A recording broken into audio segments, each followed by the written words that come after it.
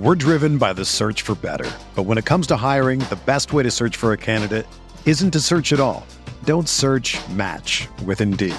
Indeed is your matching and hiring platform with over 350 million global monthly visitors, according to Indeed data, and a matching engine that helps you find quality candidates fast.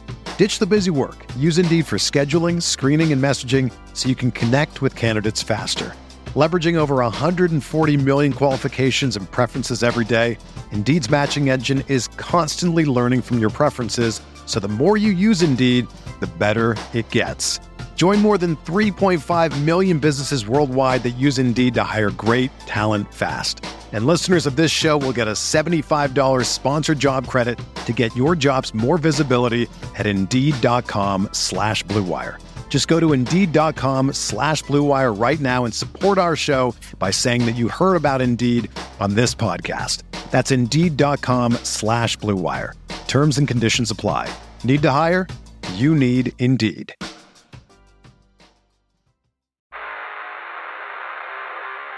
You don't want it, you don't need it, but you're gonna get it anyway. The Kevin Sheehan Show. Here's Kevin. Tommy is with me today, and I got this Apple podcast review from Omar D. Longtime listener Omar D writes, even though Kevin is just a minion for SVP, he still manages to put on a great show, LOL. Kevin and Tommy are at their best when Tommy is setting the record straight. Anything else, boss? Keep up the good work, fellas, and stop insulting your loyal listeners listening in Hawaii. BTW, by the way. Thank you, Omar D. Omar D referring to when Feinstein said that I was just a minion of Van Pelt's. My God, I don't want to go down that path again. But let's just say I don't pay attention much to that person anymore. By the way, I wonder what it's like. I wonder what it's like to be listening in Hawaii. Well, it's, earlier than most people are listening in the day. Yes, but go ahead. I've only been in Hawaii overnight once on the way to Nagano, Japan. For the Olympics. And I've never really seen the island that much for the Olympics. I imagine, do you have a villa there? Have you spent some time there? Yeah, I don't have a villa there, but I have been to Hawaii a few times, yes. Okay. Is it nice? Oh, yeah. It's just a long trip. It's just a really long trip for us. But if that's what you call home, it's not a long trip. No, it's not a long trip at all if you call it home. So if you're listening in Hawaii, that sounds like a good place to be. I've always had, first of all, Maui has always been one of those places where when I am stressed, as much as you can be stressed in the job that we have, the jobs we have, I often think about Maui because we've had some really good trips to Hawaii and Maui in particular, and they have been trips that I can remember as the sun was setting, just kind of sitting on the beach with, a cold cocktail in hand, probably listening to music by myself and just being in a state of total relaxation.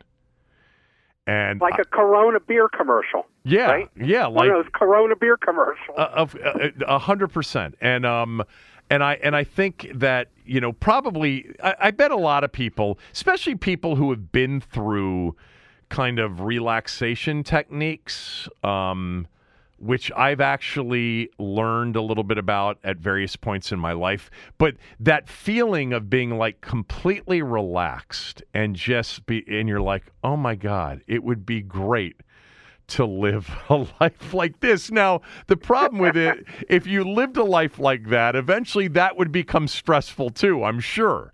But one of my dreams, and I've never done this before, is to spend like a couple of football weekends in Hawaii where you wake up, grab breakfast, and catch the 1 o'clock East Coast games at like 5 a.m. or 6 a.m., whatever it would be. I think it's 6 or 7 hours, right? Maui, Honolulu. I think it's 6 hours. Yeah. So that would be so much fun. And then by the time, you get to the end of the 4 o'clock games, it's noon or 1 o'clock in the afternoon, and you've got the rest of the day ahead of you. Now, I have spent time on the West Coast during football season. First of all, many, many weekends in Vegas, for sure. Yeah. But even being in California many times back before I was in broadcasting, and I spent time out there. And that's kind of cool. I think that would be so much fun as a football fan to have that, have that early morning wake up. That's kind of like why I love these Europe games. I love waking up on a Sunday and having NFL football on at 9 a.m. It's kind of cool. Anyway, real quickly, though, on his comment about, Minion for Scott, because it reminds me of something that I haven't talked about on the podcast. And Scott and I were talking about the other night, and I said, I haven't said anything to anybody about what happened to him. And he said, well, you can, because I've now shared it on my podcast, and, a lot of people know. But I told you about this, but I haven't told our audience about this.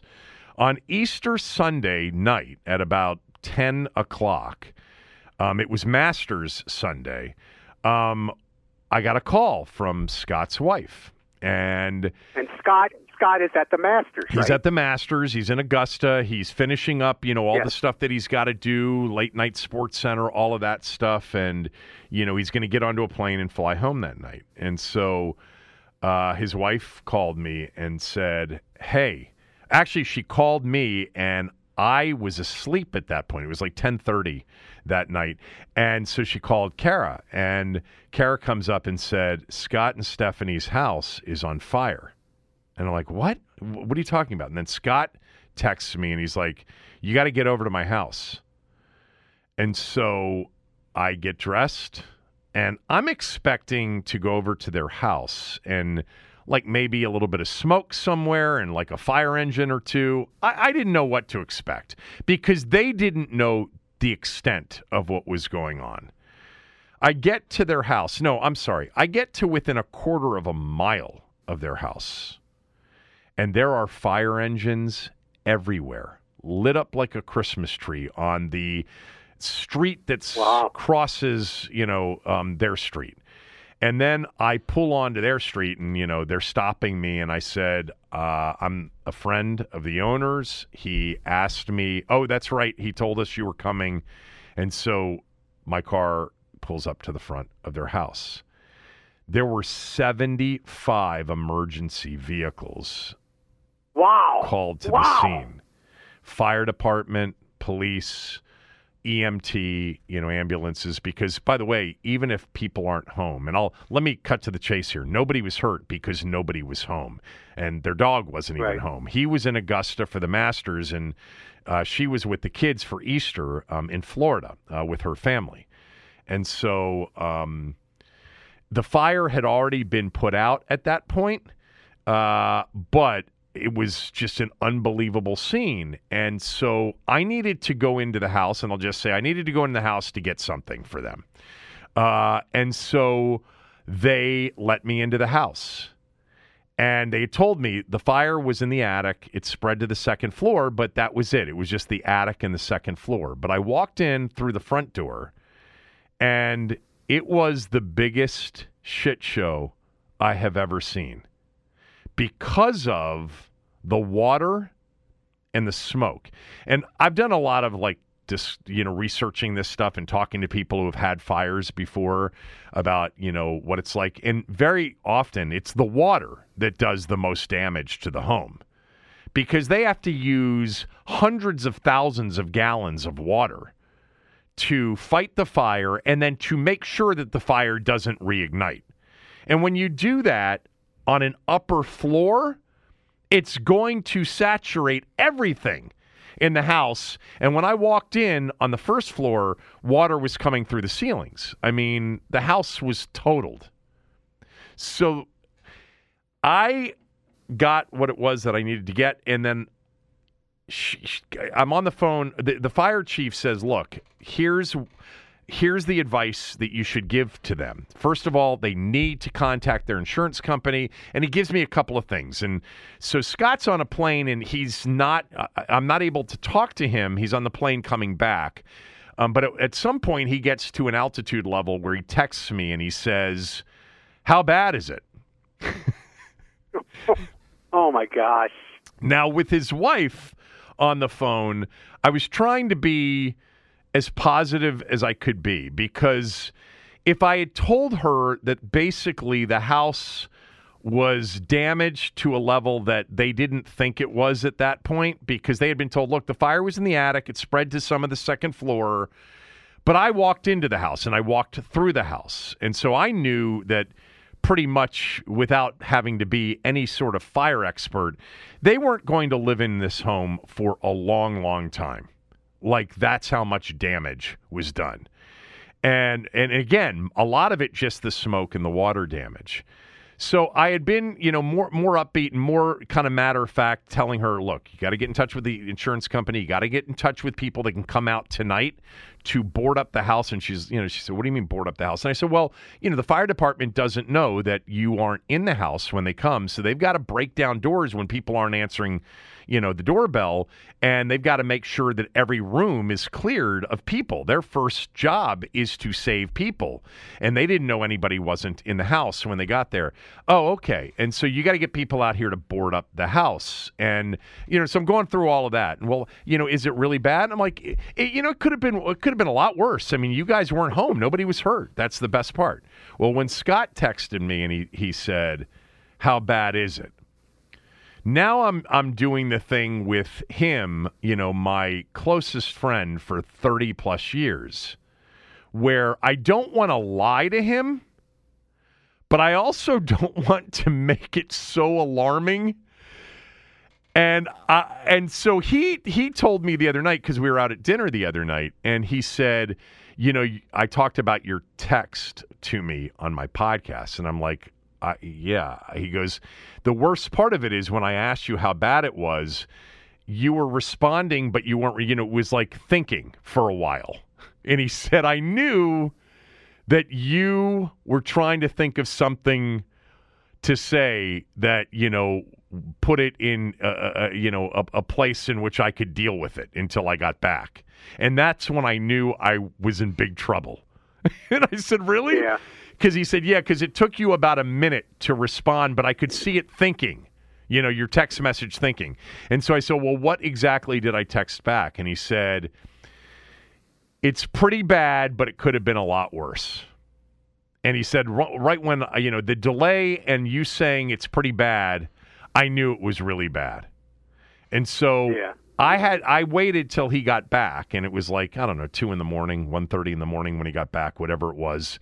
And by the way, at that point, all the fire department, all of the fire engines, with the exception of one police chief who waited for him to get back, was there. And when he walked into the house, he was in shock, and it was awful. And I was thinking, the entire time that you just don't really see fires very much anymore. Like, people don't smoke as much. That's a big reason. Obviously, we have smoke detectors. When I was a kid, I can remember fire engines coming to the neighborhood once a week. We would chase them, and we would go to wherever the fire was. And it would be once a week that a house had a fire. Sometimes serious, sometimes not so serious. But again, it's because, in the 70s, there weren't smoke detectors and people smoked a lot. So, old grandpa fell asleep on the couch with a cigarette in his hand, and it caused a fire. But you don't see it that much anymore. And it was bad. Like, they won't be in the house for at least a year. By the way, he relied very much on Mike Breen, the NBA announcer. Oh, yeah, the basketball guy, yes. For ESPN and ABC, the top number one, NBA guy for years now. Right. Mike Breen, last September's house burnt to the ground in Westchester. And, it was a big story at the time. And he apparently has been incredibly helpful for Scott going through this. But, it's like the great news is nobody got hurt. Nobody was injured. Nobody was home. But I will tell you, Tommy, it turns, your life upside down. I mean, I'm watching it. They have 3 younger kids, and so the kids are resilient. Like I remember I said to him like the next day, because he was kind of in shock that night. And I said, your kids more likely than not are not going to be the issue if you guys don't see it as a big issue. They're just going to respond to you. And he has said subsequently that 100%, they're totally resilient. But for them, it's like all your clothes are gone. A lot of your things are gone. Now, a lot of the things in their house were salvageable. But man, it is inconvenience, which is the nice way of putting it, at the highest level. Like they're in friends' houses for a while, and Kara's going to find them a rental here soon for a year, but it's not the best rental market necessarily right now. But anyway, long story short, when Omar D sent us that Apple Podcast review, and by the way, gave us 5 stars, and he said he's just a minion for SVP. It just reminded me that I had not told that story, which was Easter Sunday night. And by the way, it was the first day of my 10 to 1 schedule on radio. Thank God, because I didn't get home until 3 a.m. or whatever. It was much easier to do a show starting at 10 a.m. that next morning. Not that my inconvenience would have been any part of the issue, but man, it was fires. Whew. Well, you're a good friend. You're a good friend that he could rely on you like that. Well, I mean, he would have done that for me in a heartbeat. I mean, I would. Everybody would have done that for friends. I mean, I didn't do anything. I wasn't holding hoses. But man, it was. I was expecting, all right, there's a little fire in the attic or whatever, and they put it out and whatever. And by the way, it's one of those things where they were very fortunate in that it was neighbors that saw the smoke and the flames coming from the roof. And it was like at 10 o'clock at night on Easter Sunday night. If that had started, if that had ignited, 2 hours later, no one would have seen it, more likely than not. And the house would have burnt to the ground. Well, you know what? You can tell Scott, if he wants to, he can give me a call, because I have some experience with fires and things burning down. Fraternity houses. And what I went through, the things that I went through. Yeah. What are you laughing at? Well, you don't think I went through some trauma? Yeah, it's not exactly the same. You set the fire and burnt down your fraternity house, and then had to deal with the consequences of that at the University of Miami. Well, yeah. Well, it's funny. I mean, we did it. It was in the middle of the day, like a Saturday afternoon. It was like a football Saturday afternoon. And I remember sitting in the parking lot of the fraternity house, and the fraternity house next door to us brought over a half keg of beer, and we tapped a half keg in the parking lot and basically watched them try to save our fraternity house. So, it was a show for you. I mean, it was Saturday afternoon entertainment. Yeah, it was. Because I don't think I had the same kind of personal treasures that Scott did. I had my beer can collection. I had my record collection. I had my 3 pairs of jeans that I wore all the time. You had your favorite bong. And that was pretty much it. You had a big a bong sitting in the room. By the way, you and I have talked about beer can collections before. I had a beer can collection as well. Did you lose the beer can collection in that fire? Well, some of it. I mean, I continued collecting beer cans until we did the Death March, the downsizing, about 8 or 9 years ago, and when I got rid of my beer can collection. But I had 600-700 beer cans. So did I. From all over the world. I had a great collection. I had collected trays and all that, but he could also ask me for advice, because I was a fireman as well in East Stroudsburg. You were? Yes, it's a volunteer fire company. And I was part of the junior firemen for Acme Hose when I was about 15, maybe 16. And the fire whistle would go off in town, so the whole town could hear it, and then you'd run to the firehouse to jump on the truck and go to the fire. And if you didn't make it in time, if they left without you, they'd write on the chalkboard where the fire was. And we never got to fight any fires per se. And we used to have to roll up the hoses at a fire scene, and clean the trucks. Although they let us fight grass fires with these Indian tanks, these water tanks you put on your back. But yeah, I was a volunteer fireman, so I'm well versed in fire damage and things. So I'll be willing to share with him if he wants. I'll throw that out to him. I'm sure he'd love to have a conversation with you about your fighting grass fires back in the day. I think the fraternity house story would be more entertaining, not as helpful though. By the way, on beer can collections. Well, let me tell you something. That kind of thing, it lives with you for the rest of your life. Yeah, it's true for them. Fortunately for their kids, they didn't see, or they didn't have the trauma of being exited out of a house that was on fire or having to see it be, burn. So that's a good thing, I guess, for them. But, and it's more of an adventure for them right now, getting new things and living in different places and soon to be hopefully a good rental for a year or so. But I'll tell you one thing, Tommy, the insurance companies, man, it is... These are the things that end up being a big part of the hassle, they tell you this is why you have obviously insurance and you have to have insurance for that. But, when you lose a lot of that stuff and all of a sudden every single penny coming out of your pocket is because of this fire, whether it's eating out when you didn't expect to or staying in hotels or staying here, like it adds up, much beyond the damage. And then, I'm not going to get into the details of it, but there are lots of different, views on how, when you've had this happen to you, you should handle it with your insurance company. A lot of people end up hiring advocates that are experts in how to make sure that the insurance company ends up handling everything they're supposed to handle. Because people that aren't experienced in this thing can sometimes be taken advantage of to a certain extent by the insurance company. They don't want to pay out the largest premium possible. They want to make sure that they give you what's fair, but, minimally fair. That's a hard part of it. And then the whole idea of all of your belongings, which are, if they're not damaged by fire, they're damaged by smoke.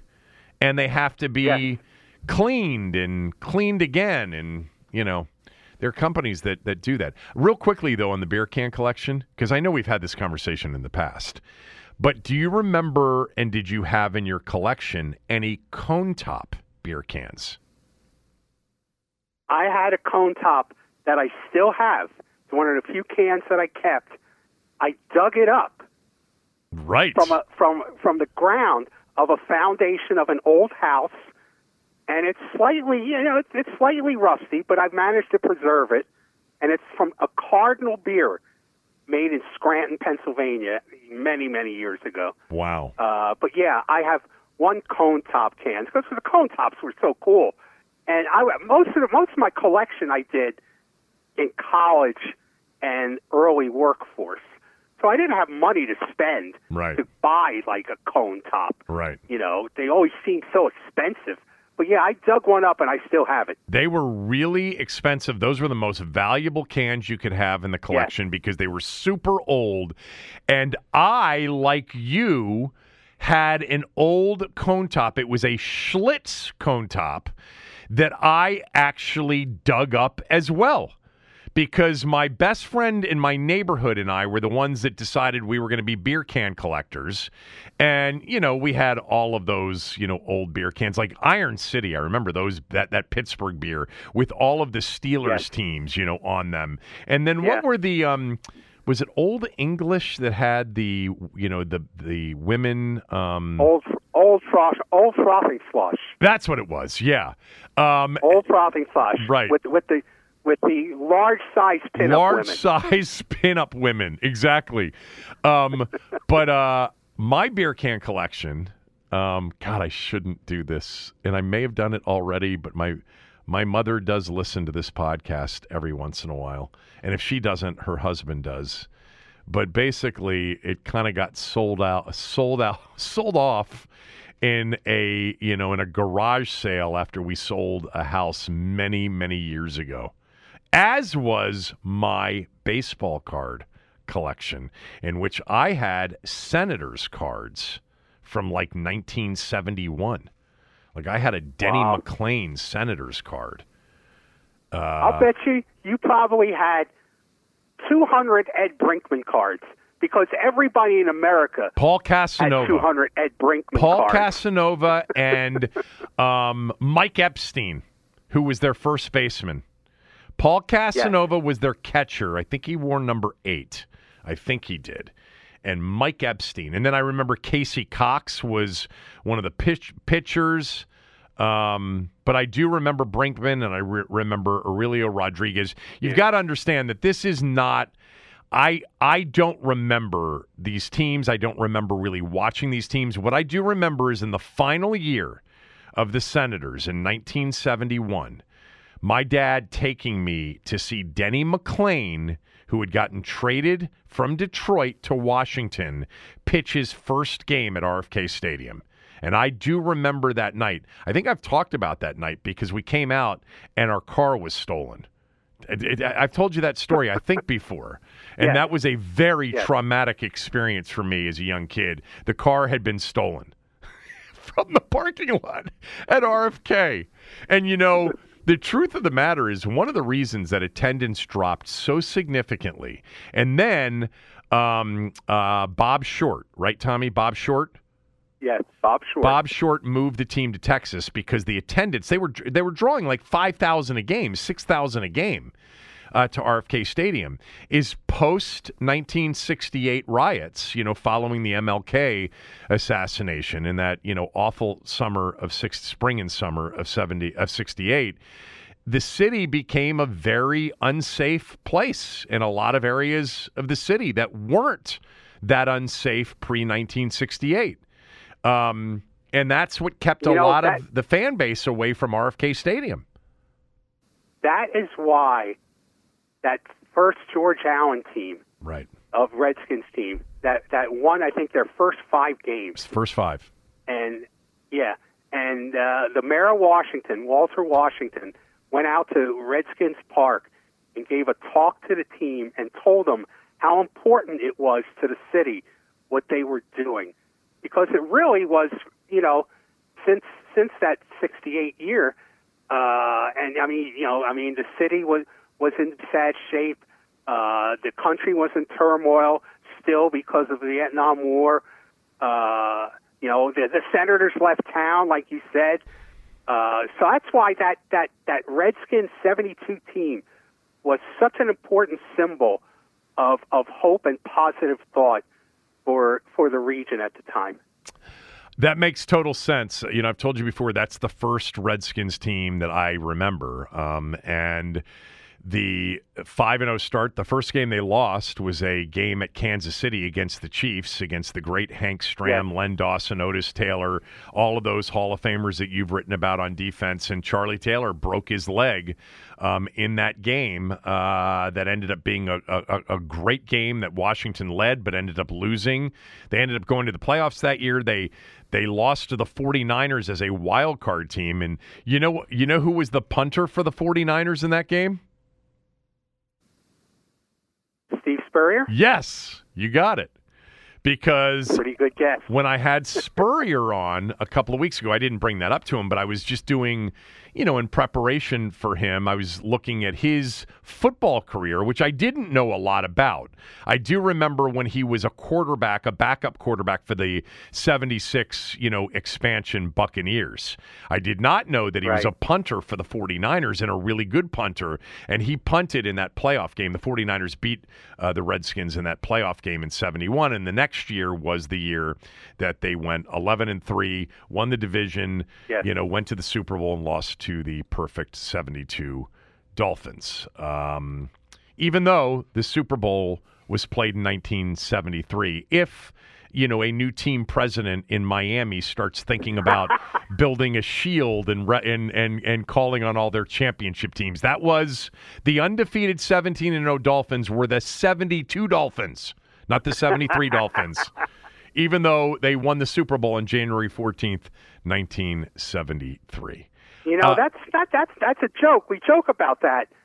But as we're hoping and watching over a change in ownership for this football team, and if there's one message, well, there's more than one message, but if there was really a message that you could deliver to the new owners that they should pay attention to, is making sure they have in their organization people with institutional knowledge. Yeah, that would be important for sure. I had Zabe. Not just talent, but people who know the history of this organization that can keep you from the dozens of mistakes that they've made out there under Jason Wright for the past couple of years. Right. Well, I mean, and we've talked a lot about that. And, there are many people, and I will tell you, me included, who have offered to help over the years. And not to say that I'm the only person that could help, but to actually say, look, there are many of us that you could turn to if you're not entirely sure. And we could probably save you a lot of heartache and save you a lot of bad publicity. But usually in recent years, those calls come after the blunder. And at that point, it's too late. I had Zabe on the podcast yesterday. If you missed it, Zabe was great yesterday. We actually recorded before the Aaron Rodgers trade, which we're going to get to here shortly. But Zabe and I were talking about that to a certain extent, and Zabe made a really good point. He said somebody has to make sure that the new owner understands that when he holds that first press conference, not to thank Dan Snyder, not to say anything positive about Dan Snyder, to which I responded 100% correct. But he should also not say anything negative about Dan Snyder, because I think that's always, when you stoop to that level, that doesn't make you look good either. But if they don't understand that reading the room accurately means you should not mention Dan Snyder's name, even in a professional thank you kind of a way, don't do that, because from day one, people will say, are you effing kidding me? You acknowledged how great Dan was for anything, even, for the sale, or you were appreciative of? No, don't mention his name. You agree with that, right? Well, no, here's what I think. First of all, whether I say anything negative depends on how much milk Danny spills in their suite. Okay. Yeah, but Josh Harris hasn't. But as far as saying something positive or even acknowledging him, I think they're gonna feel an obligation to do it. They shouldn't. Well, they will. They should. We should take bets on it. We should do a poll. Should they mention Dan Snyder's name in their opening press conference? I bet they do. I'll tell you what, if they don't, it will really say a lot as to how with it they are and how in tune with, current and past fans they are. This is the most despised person in the history of our city, as I've said before, that isn't political. There's no close second. None. And no one, when he's gone, ever wants to hear his name again. Certainly not in a positive light.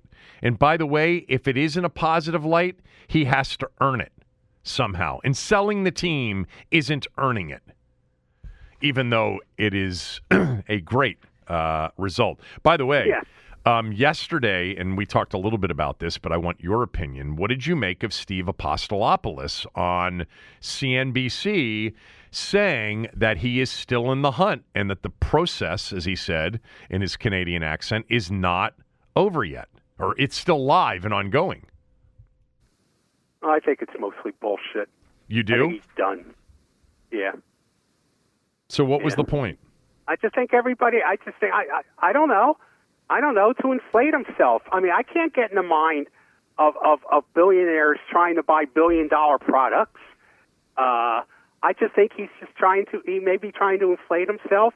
He may be trying to maybe attract somebody else to his group, if in that process. But no, I think this is a one horse race, and I think the race is over. I do too, but I think that it's another indication of just how awkward, unusual, and difficult Dan is making this whole process for everybody. This non-exclusive, period is apparently unusual. Now, there was this tweet, I think, yesterday from Albert Breer, who tweeted the following. Let me read it. The Commander's sale isn't final, but there is a timeline now for getting the deal done and getting Dan Snyder out of the NFL. Last week, I'm told, the NFL got an outline of the agreement by Snyder to sell the franchise to a group fronted by Sixers and Devils owner Josh Harris for $6.05 billion. Now, let me just say, that was reported. That was, we've known that Harris actually had to send, kind of the parameters of the deal directly to the league, not by Snyder, because Snyder apparently isn't discussing anything with the league. And then he writes, Breer does, and while Snyder hasn't definitely said he's going through with it, the pieces are in place to complete the sale within about a month. First, the league must complete its examination and background work on the group, a process that will be fast-tracked since the league vetted Harris last year when he was bidding on the Broncos. Part of that will be doing checks on Harris's partner Mitchell Rales, the founder of Danaher, a corporation with an enterprise value of close to $250 billion. Rales is widely respected and expected to be approved through the process along with Magic Johnson. While that's going on, the NFL's Finance Committee is scheduled to meet in New York on May 10th as part of a set of committee meetings that week on Park Avenue. That meeting had been on the books before Snyder reached an agreement with Harris, but the expectation, this is according to Albert Breer again, but the expectation is that's where Harris and his group will give the committee an in-depth presentation on the structure of the deal and show they have the financial resources needed.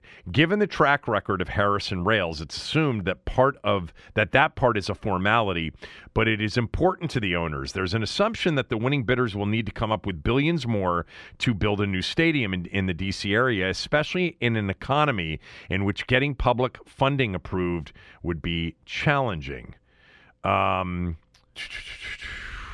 This kind of broke up. He writes, the hope for now is that the vote happens at the league's spring meeting, which will be held at a hotel near the Vikings practice facility in Minnesota from May 22nd to May 24th. Hey, maybe Kirk Cousins can attend. And then the deal should close within 3 or 4 business days of the vote, which means by June 1, a new era should be underway in D.C. Wow. And right before, I think there's OTAs that start like June, or mini camp or something starts in early June, pretty much right away. I'm looking for it right now, and it is, I can't find it now, but there is something in early June. Okay. All right, enough of this. I want to get to Aaron Rodgers next, and yes, even with Tommy, I am going to talk about one of the greatest individual NBA playoff performances of all time. All of that and more coming up right after these words from a few of our sponsors. We're driven by the search for better, but when it comes to hiring, the best way to search for a candidate isn't to search at all. Don't search, match with Indeed. Indeed is your matching and hiring platform with over 350 million global monthly visitors, according to Indeed data, and a matching engine that helps you find quality candidates fast. Ditch the busy work. Use Indeed for scheduling, screening, and messaging so you can connect with candidates faster. Leveraging over 140 million qualifications and preferences every day, Indeed's matching engine is constantly learning from your preferences, so the more you use Indeed, the better it gets. Join more than 3.5 million businesses worldwide that use Indeed to hire great talent fast. And listeners of this show will get a $75 sponsored job credit to get your jobs more visibility at Indeed.com/Blue Wire. Just go to Indeed.com/Blue Wire right now and support our show by saying that you heard about Indeed on this podcast. That's Indeed.com/Blue Wire. Terms and conditions apply. Need to hire? You need Indeed. Another day is here, and you're ready for it. What to wear? Check. Breakfast, lunch, and dinner? Check. Planning for what's next and how to save for it? That's where Bank of America can help. For your financial to-dos, Bank of America has experts ready to help get you closer to your goals. Get started at one of our local financial centers or 24/7 in our mobile banking app.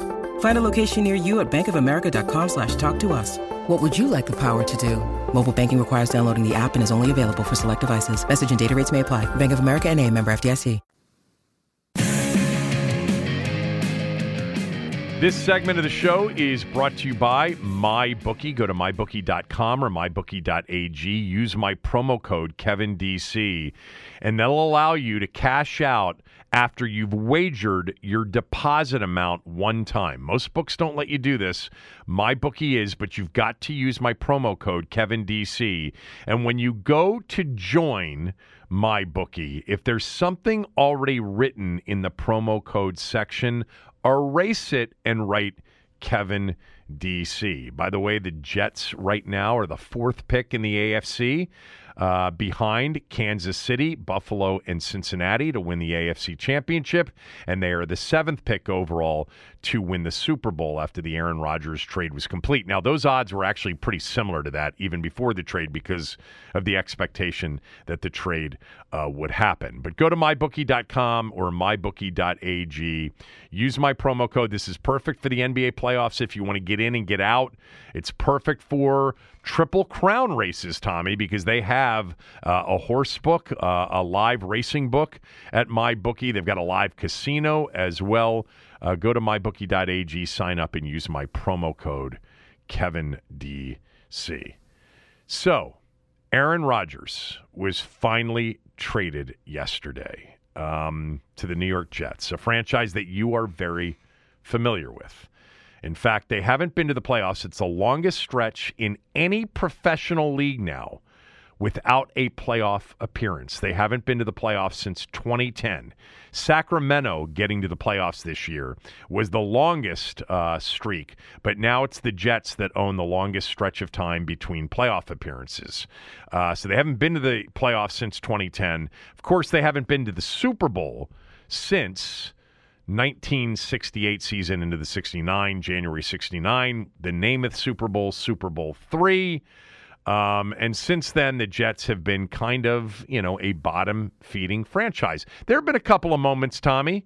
Like, I remember some of those Ken O'Brien years, and I definitely remember the Richard Todd, Mark Gastineau team that lost to the Dolphins in the mud bath in the Orange Bowl. That was the year in 82 in which, had they won the game, they would have played the Redskins in Super Bowl 17, but Miami won it and played the Redskins in Super Bowl 17. But for the most part, the Jets have stunk. That's when I was still a Jets fan. That might have been the end. Well, actually, I quit them after they left Shea and moved to Jersey. But I was still a big Jets fan in the Richard Todd years. They had a lot of talent on that team. Freeman McNeil at running back, Leslie Walker, wide receiver. They had that great defensive line, and Greg Buttle from Penn State was one of their linebackers. Right. They had a lot of talent on that team, and they should have. Who was the big tight end? Who was the big tight end on that team? Mickey Schuler. Mickey Schuler from Penn State. Yeah.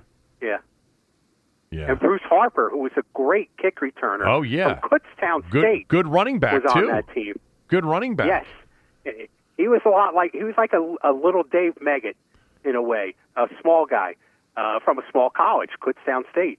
Freeman McNeil was a really good back in the NFL for a few years. He was. He was excellent at UCLA, really good NFL back. I want to say that he made multiple Pro Bowls. I'm pretty sure. I'm looking up the 82 Jets no, right now. That team had a lot of talent. I remember until Richard Todd finally won the job, there was a big debate as to who should be the quarterback, him or Matt Robinson. Was Matt Robinson? Matt Robinson? Had some success.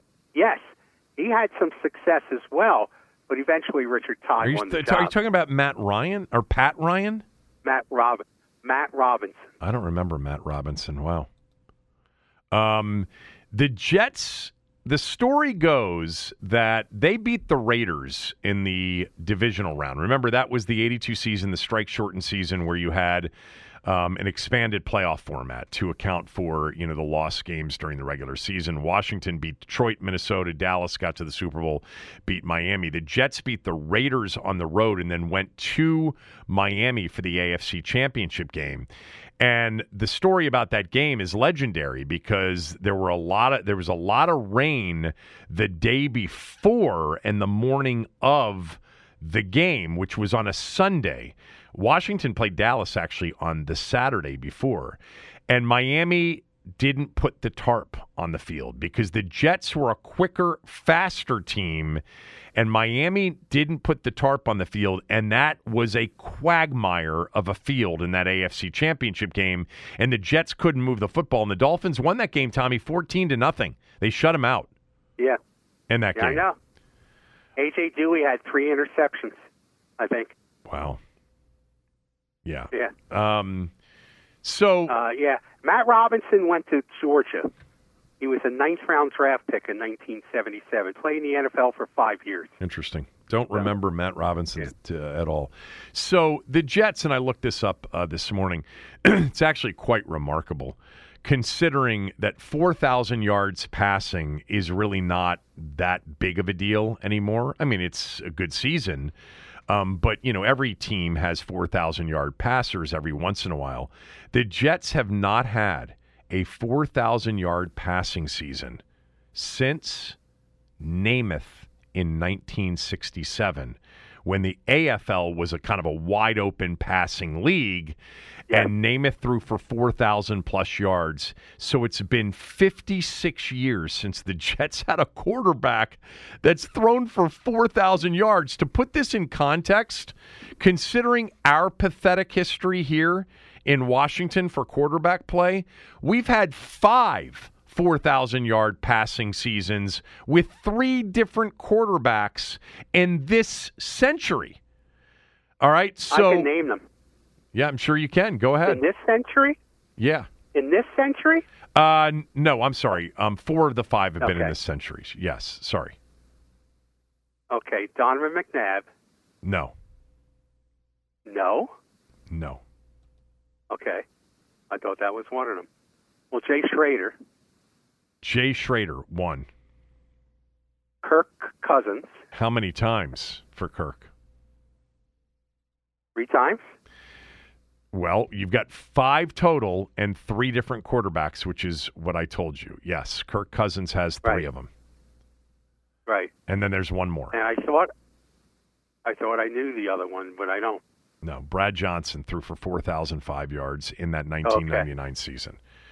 Cousins threw for nearly 5,000 in 2016. Cousins threw for 166 in 2015. Those are the top 2. Schrader threw for 4,109 yards in 86. The year that they lost to the Giants in the NFC Championship game. Cousins over 4,000 in 2017, and then Brad Johnson over 4,000 in 1999. Technically, 2 of them weren't this century. My fault. Brad Johnson's was 1999. McNabb, Tommy, threw for 3,377 yards. But remember, he didn't play 3 games, the final 3 games that year. Right. Yeah, that's right. It would have been tough to get there, but he could have gotten there. I think he averaged that year like 260, 265 yards passing per game. But anyway, back to Rodgers. So the trade yesterday, I'm going to try to give you what I believe, this is my opinion, what the real value of the trade is, because I think the conversation is really interesting about this trade. I find it to be very split. There are people that are convinced that the Jets got fleeced and they're going to rue the day that they made this trade. And there are others that believe the Jets got a great deal and this was a phenomenal move for them. Do you believe that my gauging of kind of the reaction to this is on target here, that it seems to be split, or do you have a different sense of it? No, I think you've got a real good read of it. I was surprised to see some of the totally different viewpoints from people on both sides who I in my mind, have credibility right on this, to speak to this. I mean, not just, Yahoo fans, but people in the business. Totally different viewpoints as to how this unfolded. Ross Tucker, who's been on this and I think the people who think that the Jets, that the Packers made out, if I'm not mistaken, are operating under the premise that Aaron Rodgers was not going to play for them again. I don't know if that's true or not. That's a good point. But I think that it's really more about how they feel about Aaron Rodgers. So, to sort of emphasize the point, like Ross Tucker, who I've had on this podcast many times. I mean, I saw this short snippet video that he put out on Twitter just saying, oh, my God, this is one of the worst deals ever. The Jets basically gave up the world for a guy that's going to play 1 year for them.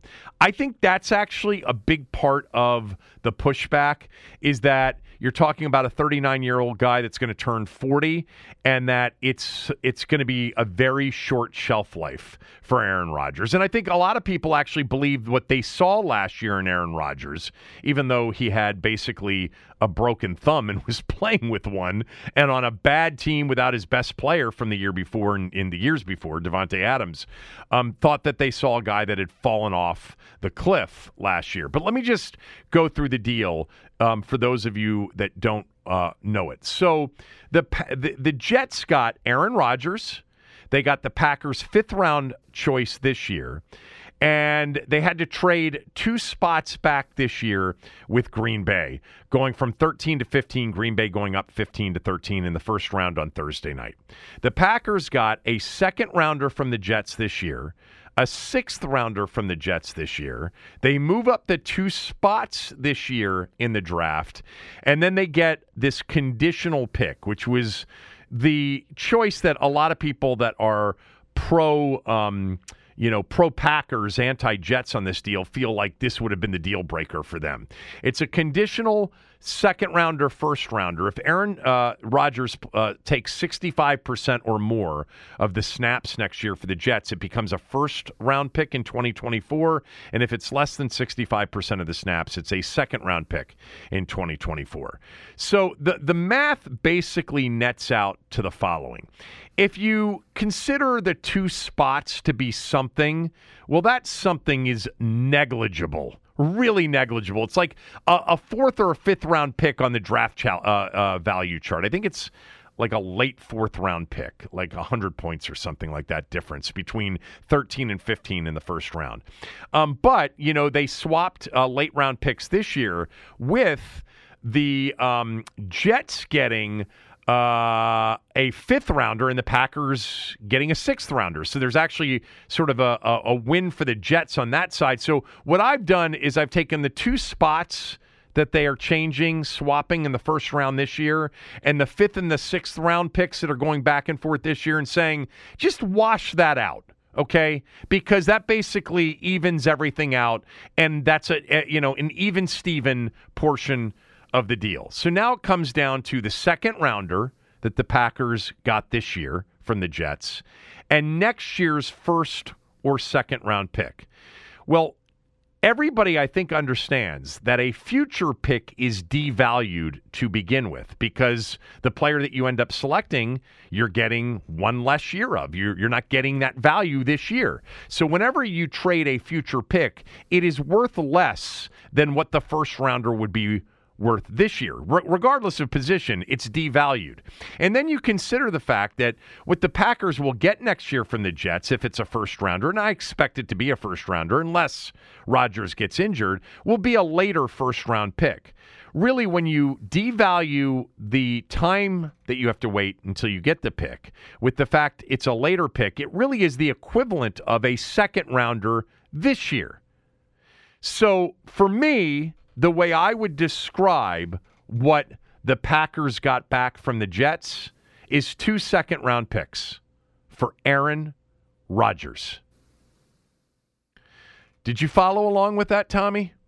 Yes, I did. Okay. Yes, I did. And I had my staff taking notes so they could explain it to me later. Okay, good. Just in case I lose track. So, so what's your conclusion? So think of it as the Jets gave up 2 second-round picks for Aaron Rodgers. That's the way I view it. If it ends up being a first-rounder next year, again, devalued and probably a late first-round pick because it means he took 65% plus of the snaps, which means they probably aren't going to be, in the top half of the first round next year. My conclusion is this. If you have the position that you are dead set against this from a Jets perspective, and your position is because you think you saw Aaron Rodgers fall off a cliff last year, I don't agree with you, but that's not irrational. Like, he is 39 going on 40. And instead of throwing 48 touchdowns with 5 picks, he threw 26 with 12 picks, with an injured thumb for much of the year, and with basically no help on that team. I didn't see that.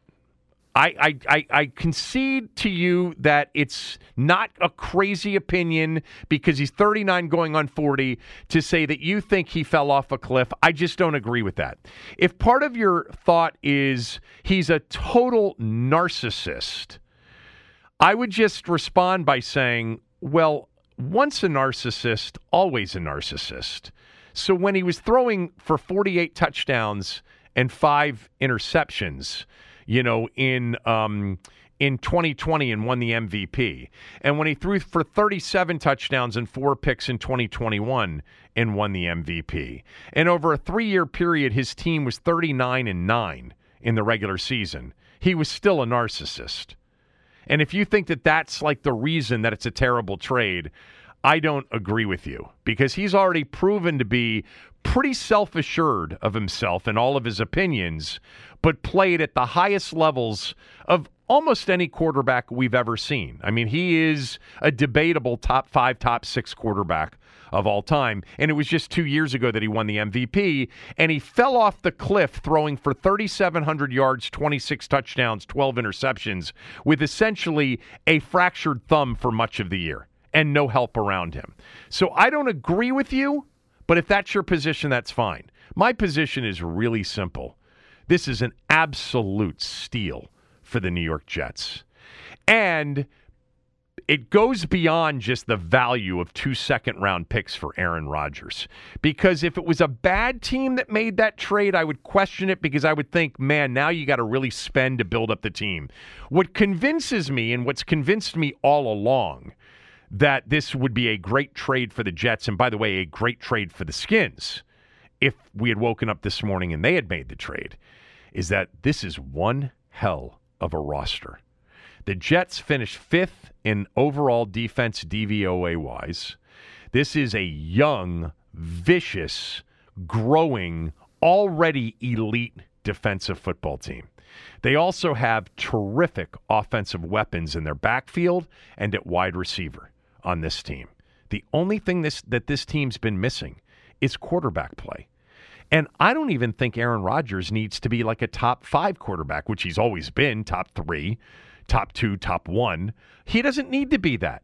If he's just top 10 or 12, this is a playoff team that's going to win 10 or more games and be, a Super Bowl contender. The big issue with the Jets, of course, is the conference they are in and the quarterbacks that reside in the AFC. Even the division they're in with Josh Allen and Tua, and by the way, Belichick, who's finally hired an offensive coordinator. It's a vicious division. But this is 100% a move that I completely endorse. And I think it's going to be fascinating to watch them because I saw a lot of the Jet games last year. And one of the reasons I paid attention to them is I considered Washington's roster to kind of mirror Green Bay's, the Jets roster. Great young defense, really good playmakers, just no quarterback. They are terrible at quarterback. And that's why I advocated very much that I would have been going after Aaron Rodgers. I'd be going after Lamar Jackson, Aaron Rodgers more. If we woke up in Washington and made that deal, Washington would be the third pick to win the NFC Championship next year, and it wouldn't be that far from Philly and San Francisco. It would be much better for Washington than it even would be for the Jets because of the conference Washington's in right now, a far inferior conference than the AFC. I don't get it for those that don't see that a team that's been in the wilderness quarterback-wise and competitive-wise wouldn't go for it with Aaron Rodgers with the team they have. I think the Jets are going to be an outstanding team. Are they going to win the Super Bowl? I have no idea. Mahomes is still the best, and the Chiefs are still the best, and the Bengals are great, and the Bills are great. But are they going to be in the mix? 100% yes, in my opinion. What do you think? I agree with everything you said. I looked at this, and I judged it as if I was a Washington Commanders fan, and we could have made this trade, would I have done it? 1,000%. You know, absolutely 1,000%. And the remarkable thing is, there'll be people out there that will say, "No, we got our guy." How? I know there are people that have said that. Yes. Yes. I mean, no, I don't want Aaron Rodgers. I mean, to me, what? Absolutely. I mean, you know, this is a good deal for the Jets. The Jets needed to make this deal. I mean, the Jets are in a very competitive market up there in terms of attention and sports attention, and they needed some kind of dramatic move in this case. I mean, and I just think, look what Peyton Manning did for Denver. You know, look what Brady did for Tampa. It's not worth the 1 year shot at maybe getting to the Super Bowl. I think it is for a team that, like you said, has been walking in the wilderness for decades. You know, so I mean, if Washington had been fortunate enough to be in a position to make this trade, I certainly would have hoped they would have done it. From Richard on Twitter, because I talked about this on radio this morning, but our phone lines were there was an issue with it, so we couldn't take calls. This is an insane trade from New York's standpoint. They have a really good team, and it's a young team, and they should have been thinking about trading up for their next quarterback, not going with a guy that has, Kevin, fallen off the cliff. Look, if the Jets had, used their first-round pick and next year's first-round pick and moved up and taken, a guy like Bryce, C.J. Stroud or Bryce Young, it would have taken more than that to get up that far. And you can't get up to number one. I mean, these teams need quarterbacks too. Or they had fallen in love with Anthony Richardson or Levis. I would have been okay with that to a certain degree. Like if you're really if at least they would understand they're a quarterback away and you got to keep swinging. The thing about Rodgers is he gives you, and by the way, I think it's going to be more than a year with Rodgers. I think that Rodgers is going to be, you're going to get Rodgers on a little bit of a redemption tour, especially, here's the other point I wanted to make on this. This is a you better be right situation, and it's not from the Jets' perspective, because I think this is, you absolutely, whether it works or doesn't work, you had every right to do this. It made total sense in the moment. But from Green Bay's standpoint, Tommy, and it may be that they've just had it with him, or they found out that he didn't want to play for them anymore. But it's their fault that it got to this, because their general manager, Brian Gutekunst, drafted Jordan Love. This was a beginning of like the end with Aaron Rodgers. Why did you do that? This was not what, what they did in 2005 when they drafted Aaron Rodgers to replace Brett Favre. Aaron Rodgers was clearly the number one player on their board. He was a projected number one overall pick. And they just took him because and remember, we've been told they tried to trade that out of that number one pick. They didn't want to pick him, but they felt like they had to be true to their board. They drafted Jordan Love to replace Aaron Rodgers and to say, we kind of see the end with you. Before that draft, Aaron Rodgers, all he talked about was retiring a Green Bay Packer. He never thought about leaving Lambeau Field and leaving Green Bay. That was a big mistake on Green Bay's part. A big mistake. So you better be right, Brian Gutekunst and Mark Murphy and everybody else there, because you are trading one of the greatest players to ever play the position 1 year removed, I guess 2 years by the time we get to the next voting, removed from his last MVP. I think the Jets, this is a no-brainer from their standpoint. By the way, let me show you another aspect of this that worked great for the Jets. I talked about attention in a town like New York that's as competitive as there can be for attention in sports markets. The Aaron Rodgers beat for the Jets will be the number one beat in the NFL this year. In other words, if you are a sports news organization anywhere in the country, a major one, I would assign a reporter to cover Aaron Rodgers. I'd send him to New York and I'd say, here's your job.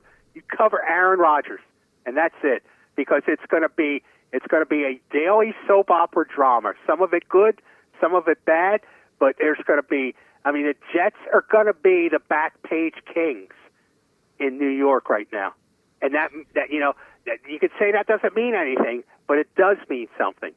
It means a lot in terms of financial interest and credibility in a market where you have to earn credibility. So if I'm the Post, not far from me to tell the Washington Post what to do, but with the resources they have, I'm having somebody cover Aaron Rodgers. Look, in addition to covering the Commanders. When we've seen this before, going back to, Joe Montana to Kansas City, but, more recently, Brett Favre to the New York Jets. It was a massive story, the entire time during that training camp and during that season. And by the way, those that are comparing it to Favre because they were both 39 years old when they got, when they went to the Jets. Brett Favre, this is my opinion, and I've always felt this way. I don't really consider Brett Favre to be in the class of Aaron Rodgers. I don't. I've never been. I understand Brett Favre's greatness, don't get me wrong, but he's never been, he's much lower on my list than maybe on some of your lists, or some of yours, the list that many of you have. By the way, that Jet team, because I looked that up this morning, he had a Pro Bowl season in his 1 year in New York, and they went 9-7. They did not end up making the postseason. And he had, by the way, he made the Pro Bowl with 22 touchdowns and 22 picks. There's no Aaron Rodgers. You don't throw 22 picks in the NFL anymore unless you're,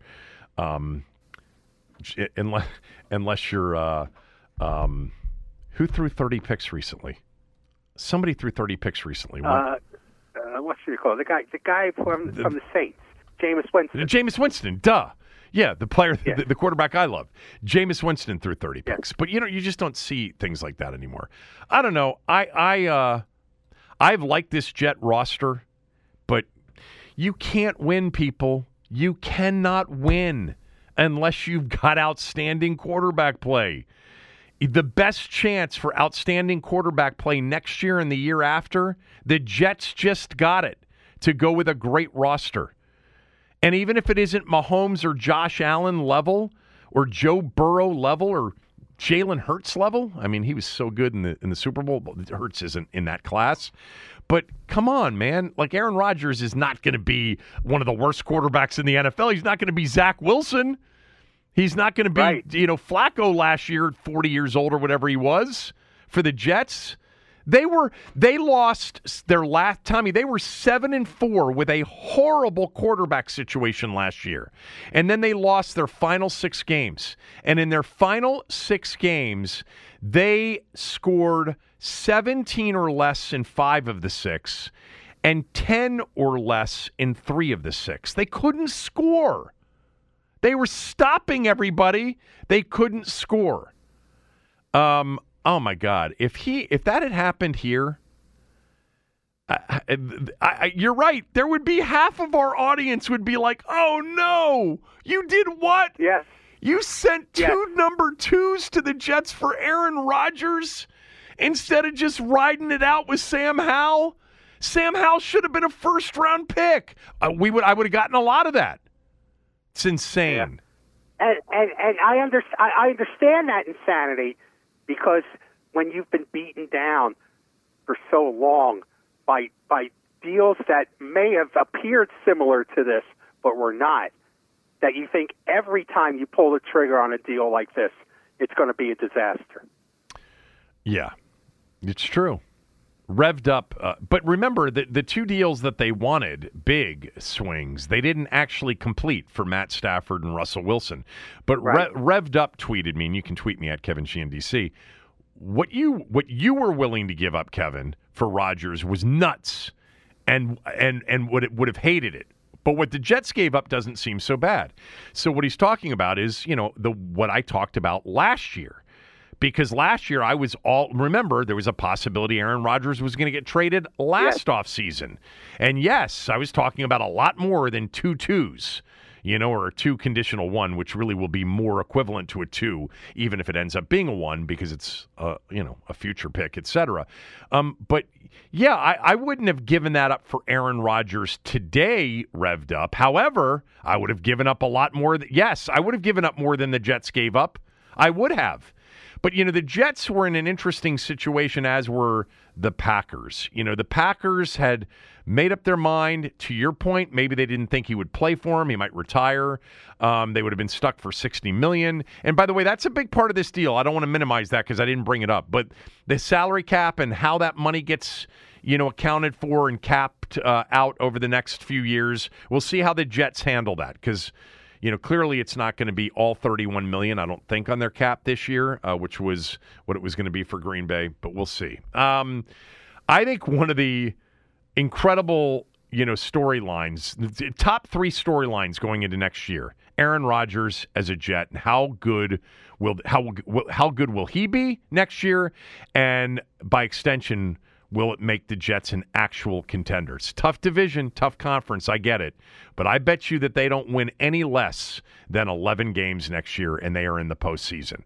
Maybe it's, 1 game less than Buffalo wins in the AFC East, and it's the same as Miami wins, or maybe 1 better than Miami, and they're a wild card, and they're going to have to win on the road to get there. But he gives them a chance. He gives them a chance, and they didn't have any chance without him, because they had a great roster last year and went 7-10. All right, let's finish it up with some NBA playoff talk when we come back, right after these words from a few of our sponsors.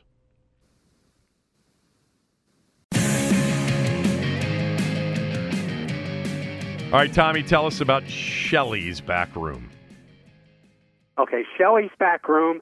Here's another word you could use for Shelley's Back Room: oasis. Okay, it's in D.C. with all the business going on, with all the craziness goes on sometime, all the people walking around, the cars. There's this place, Shelley's Back Room, a place where you can go, relax, have a quality cigar, have a quality smoke. They have cigars from Cigar Aficionado's list of the top 25 cigar manufacturers in the country, and that's what it is for me. It's an oasis. I mean, I'll be going downtown this coming weekend, and I'll make sure I have a stop at my oasis, Shelley's Back Room. And look, and also it's your own little their nursery. Food special. Yes, it is. Yes, it is.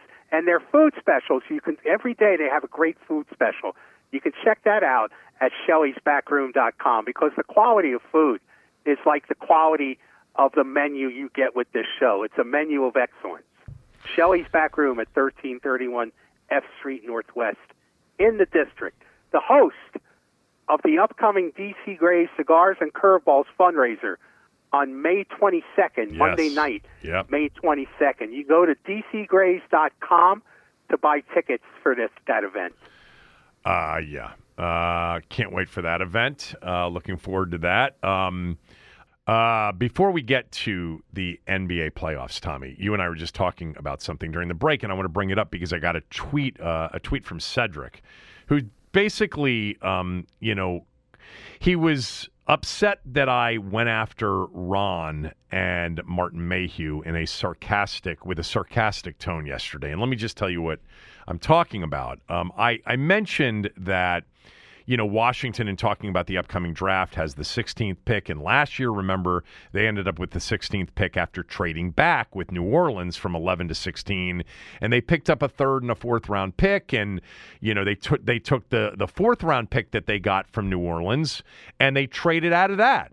And I made the point that for all of the talk about how, they loved Sam Howell and how Ron Rivera, was citing mock drafters that he had talked to during this offseason that had validated their super high grade on Sam before last year's draft.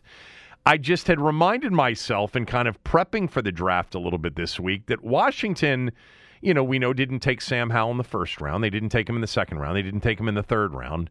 In the fourth round, they didn't take him with their own pick, which was the Percy Butler selection. And then with the fourth rounder that they had picked up from New Orleans in the trade back, they actually didn't select him with that choice either.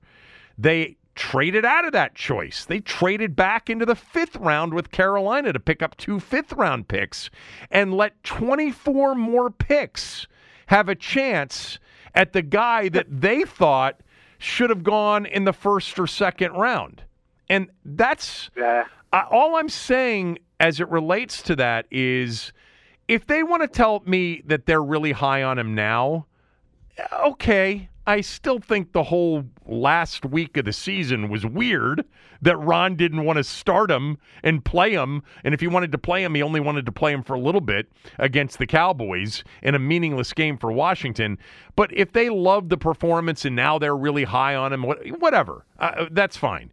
But you can't go back and tell me how high you were on Sam Howell in the 2022 draft when you literally had opportunities with extra picks that you had picked up in the fourth round, and you decided to chance it and roll the dice that 24 more picks would pass on Sam Howell too, and you'd get him at the top of the fifth round.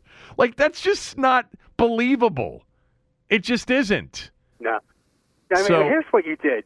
You weren't hard on them. You exposed them. You did. You exposed them. If you really loved him, you really had that high of a grade on him, and you figured everybody else did too, and you really wanted him, would you have traded out of a late fourth-round pick, a mid-fourth-round pick? Absolutely not. To wait until the fifth round? If I really wanted a quarterback, I'm not a GM, but if I really wanted a quarterback and I was going to show some patience and hope that he would still be there, by the time I got to the third round, I'm taking that guy. I mean, I know they really wanted a running back, and so they needed a defensive tackle in Phil Mathis because they thought they were going to lose Daron Payne this year. They wanted a running back. I mean, Ben was all over that, before the draft last year, and we were all like, really? Antonio Gibson's pretty good, but he had the fumbling problem, remember, in 2021. So you took a running back there, but really, when you got to the fourth round, Percy Butler more than the quarterback that you were in love with? And then instead of, picking him with that second, fourth round pick, you trade out of that and you trade back? I mean, didn't you think that, considering how high of a grade you had on him, that there was a bit of a risk that you wouldn't get him if you didn't take him in the fourth round by the time you got to the fifth? Did you really think he was going to be available in the fifth Well, I guess you were smart. I mean, he was there. Yeah. He was there. It just doesn't seem believable to me. All right. No. So, yes, we're going to talk about the NBA playoffs.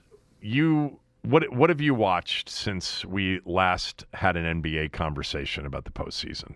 Tell me what you've watched. Well, I watched on Sunday the Cavaliers-Knicks game, and which was fun to watch because of the crowd at Madison Square Garden. So good. So really good. I mean, they make it fun. I mean, it comes through the TV, you know? So that was fun to watch. And I watched the Sacramento Golden State game Sunday night. By the way, Tommy, I think I told you that I was in New York at the end of last week and for much of the weekend. And Friday night, with my youngest son, I was looking to see what the tickets were to go to the Friday night game at the Garden. I've been to a Knicks game in the playoffs in the Garden back in the 90s, and I think I've mentioned this before. I don't know that there are many environments that I've ever been in that had that much energy. And I knew Friday night was going to be insane, and I thought, God, I'd love to be there for that. The tickets were so outrageous. I mean, it was the event in New York. New York sports fans and the Knicks have, a long time loyal fan base, despite the damage that their owner has done over the years, similar to Washington. But New York fans are just different in general.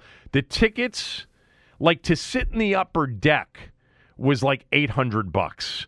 To sit in the lower level was $1,500 up to $5,000. I mean, and so I was like, no, we're not doing that.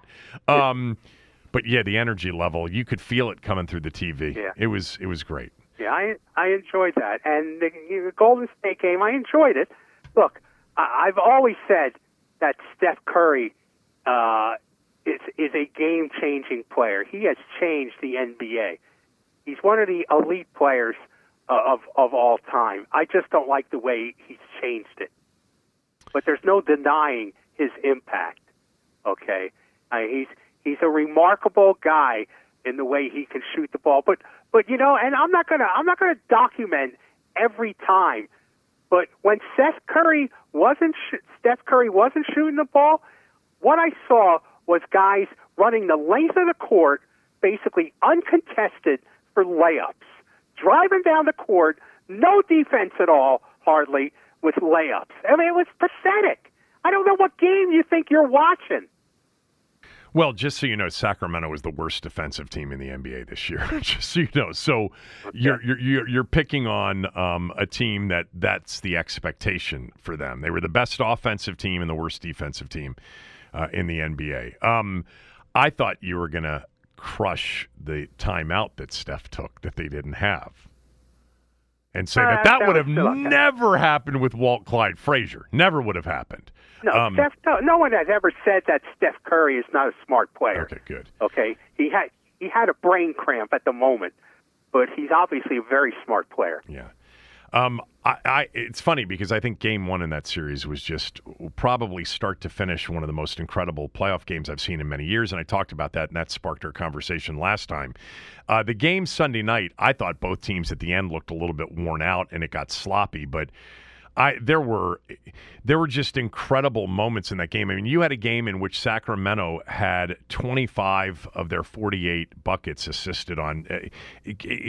Golden State had 31 assists in the game. The ball movement, I don't know how you can't sort of acknowledge the spectacular passing that you see in some of these games. But anyway, I want to get to last night. Passing out to the corner is not spectacular.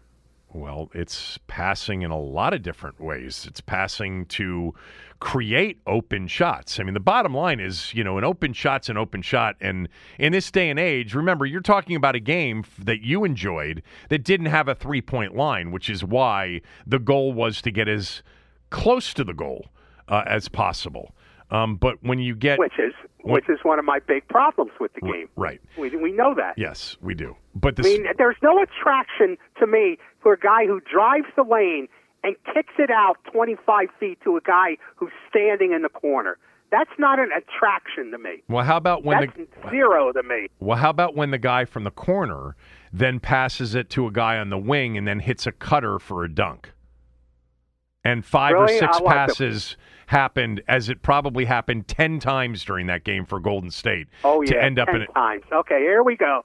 The brilliant NBA where everybody's smarter than everybody else. And Draymond Green, the smartest player in the history of the NBA. A genius. Please, come on. A genius is what I called him. Yes. Yeah, I called him a basketball No, genius. you said he may have been the smartest I got a player little carried away. ever to play. I got a little carried away. Yeah, you did. I got a little carried bit. away. But there were 31 assists in that game, and many hockey assists in that game. And by the way, Draymond Green struggled offensively, but he was crucial to the final result with his defense and passing. I believe. Okay. I'll grant you that.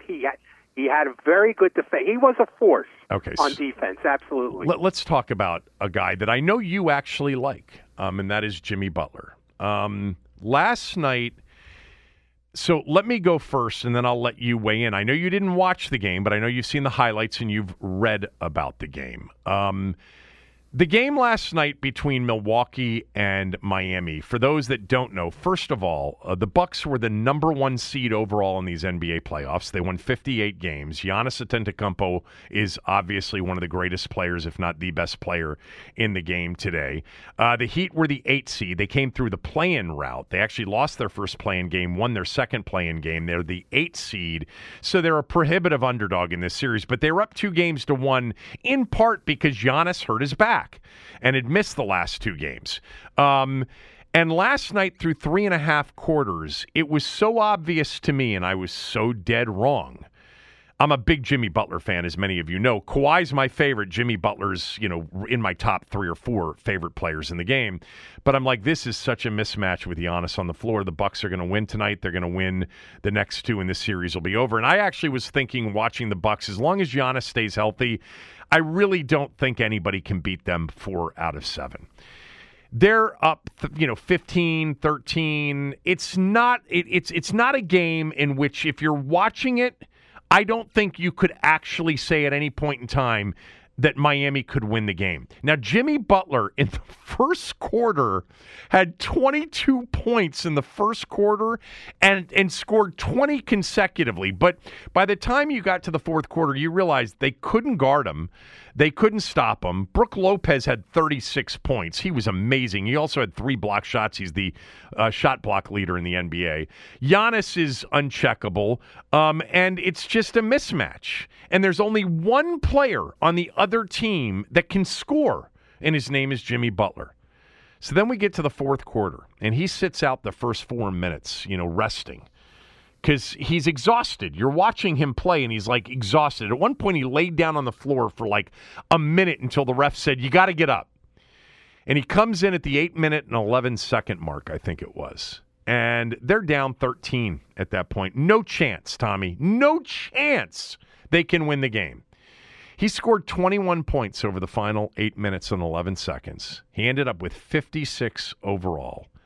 And they came back, and they outscored the Bucks over that final 8 minutes and 11 seconds, 34-16. Now, to give Miami some credit, some other players credit, I thought Kyle Lowry's defense was amazing. They got incredible energy from Caleb Martin, who has provided that to him a lot.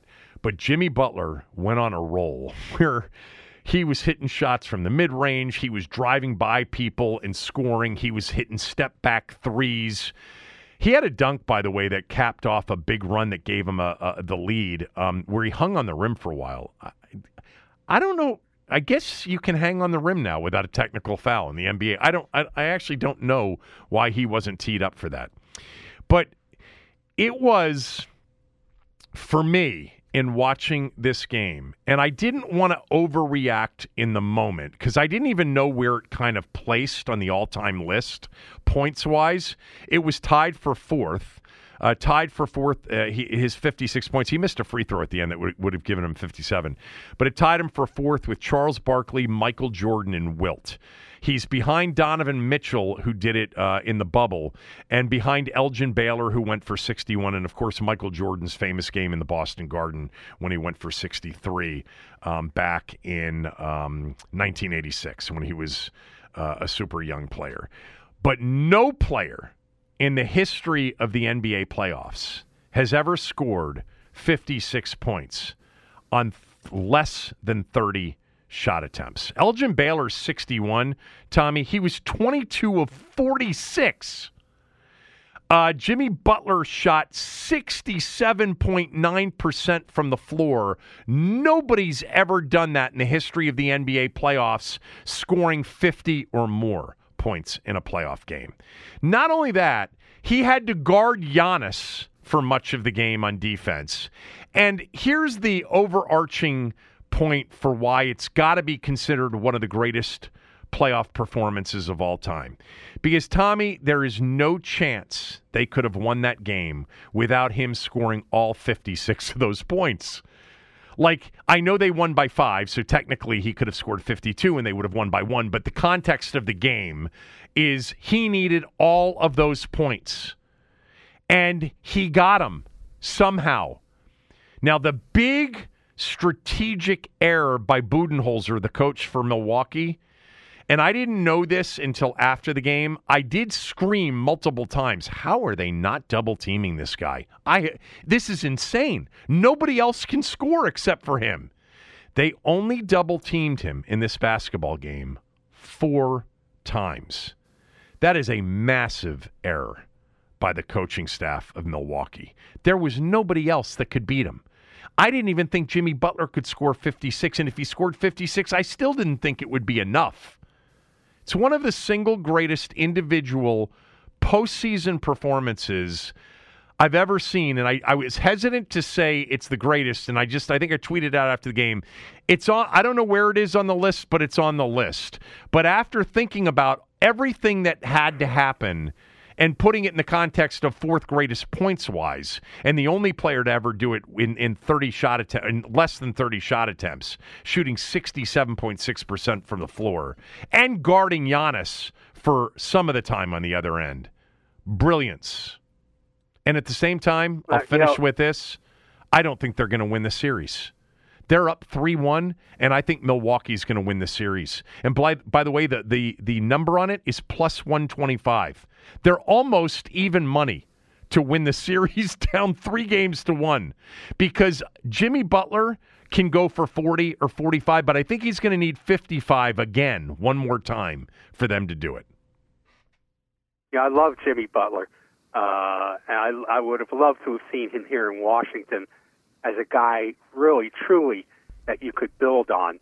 But let me give you another comparable playoff performance. Bernard King, 1984. They faced the Detroit Pistons in the first round.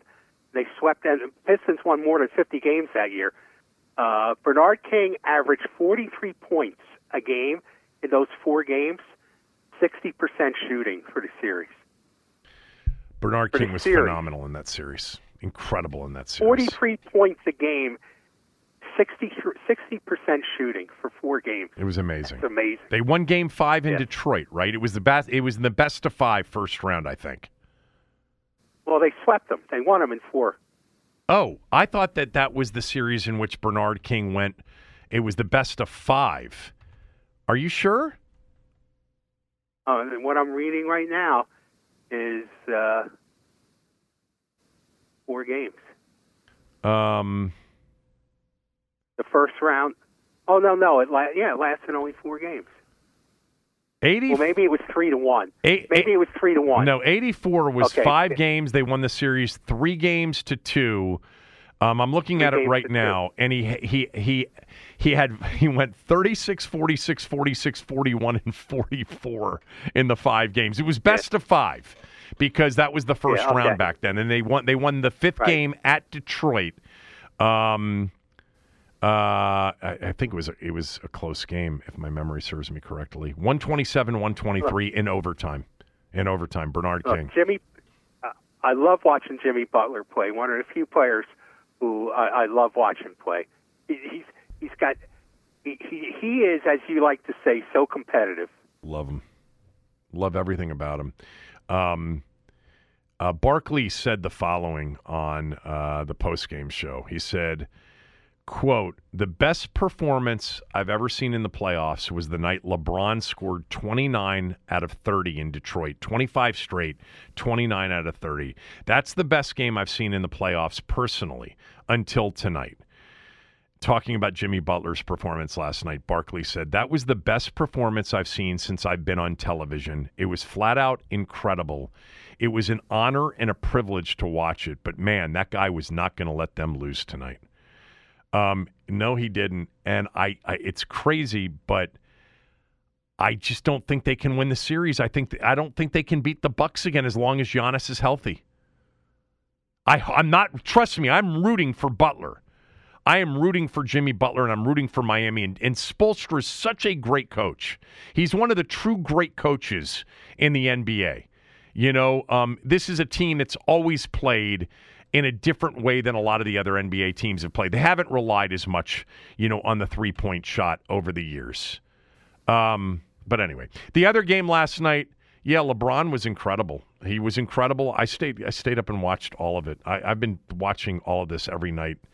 And my God. It's been so good. It really has been. And LeBron last night did something that amazingly he had never done before. He had never had a 20-20 game in the postseason. He finished with 22-20, and he made an incredible shot at the end of regulation to tie it over Jaren Jackson, who's one of the best shot blocks. He had I think he had 5 or 6 shot blocks already, block shots last night, and he threw it up at the top of the backboard, Tommy, with just the right, touch in English to have it fall through. And then he, went at Dylan Brooks in overtime. I mean, Dylan Brooks, by the way, didn't post, I guess, again for the post game.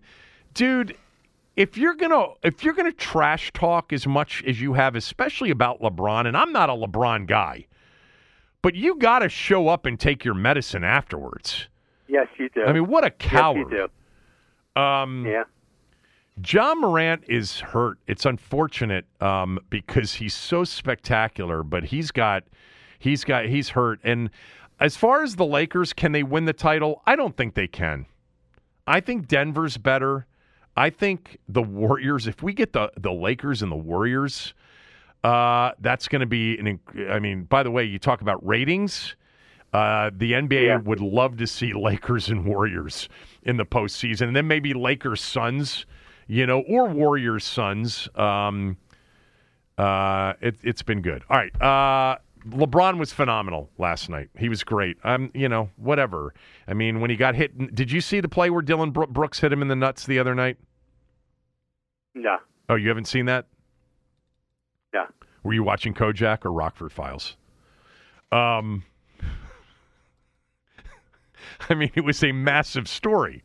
Dylan Brooks swiped at LeBron, hit him in the nuts. Nobody stopped me on the street in the past couple of days and asked me, did you see when LeBron got hit in the nuts? So I guess it wasn't that massive a story, was it? Certainly wasn't in your neighborhood, that's for sure. Okay, let me just ask you, because I asked you to watch this last week. Have you watched Jury Duty? Yes, I did. I watched 5 episodes of it. So you haven't finished it yet? I'm not going to finish it. I'm checked out. Boring. Oh, my God. Boring. Really, really disappointing. Oh, wow. I gave it 5 episodes. Oh, wow. That's really a shame. I don't even know what to say about that. I will tell you that I think episode 5, I do remember saying, I hope it picks up a little bit because the first 2 episodes were so great. But, God, the ending is phenomenal. It's great. And I would tell you, and why, if you know the premise of the show, why wouldn't you just go to the last episode? If I know the premise of the show, why wouldn't I just go to the last episode? And watch that, yeah. Well, because I guess it was hysterically funny the first 2 or 3 episodes, and I wanted to continue to entertain myself and not deprive myself. Okay. Well, I checked out. Is that a good enough answer? But whatever. The one thing that I would tell you, since you're not going to finish it, is the finale is incredibly sweet and just so nice.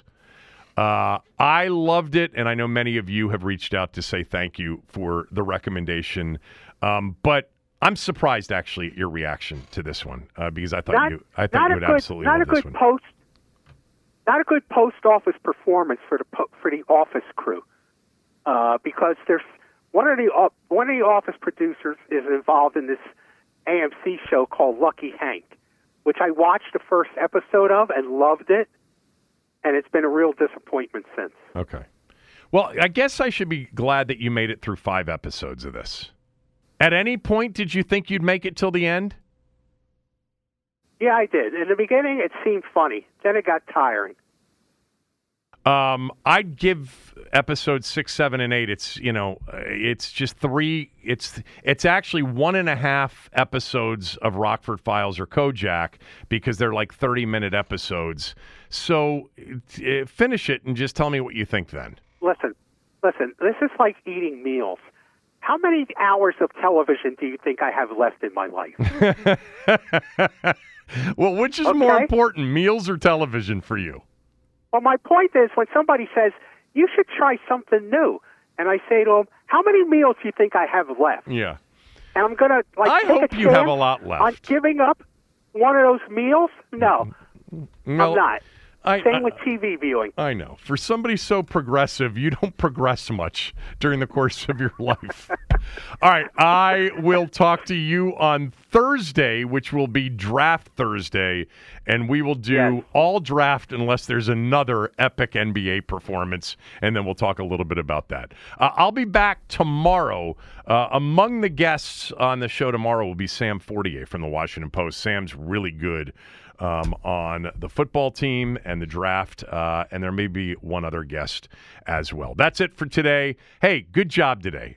You really brought it. I'll talk to you on Thursday. Take care, boss.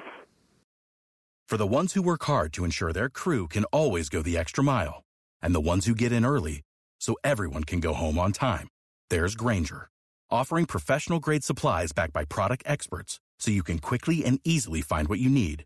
Plus, you can count on access to a committed team ready to go the extra mile for you. Call, click Grainger.com, or just stop by. Grainger, for the ones who get it done.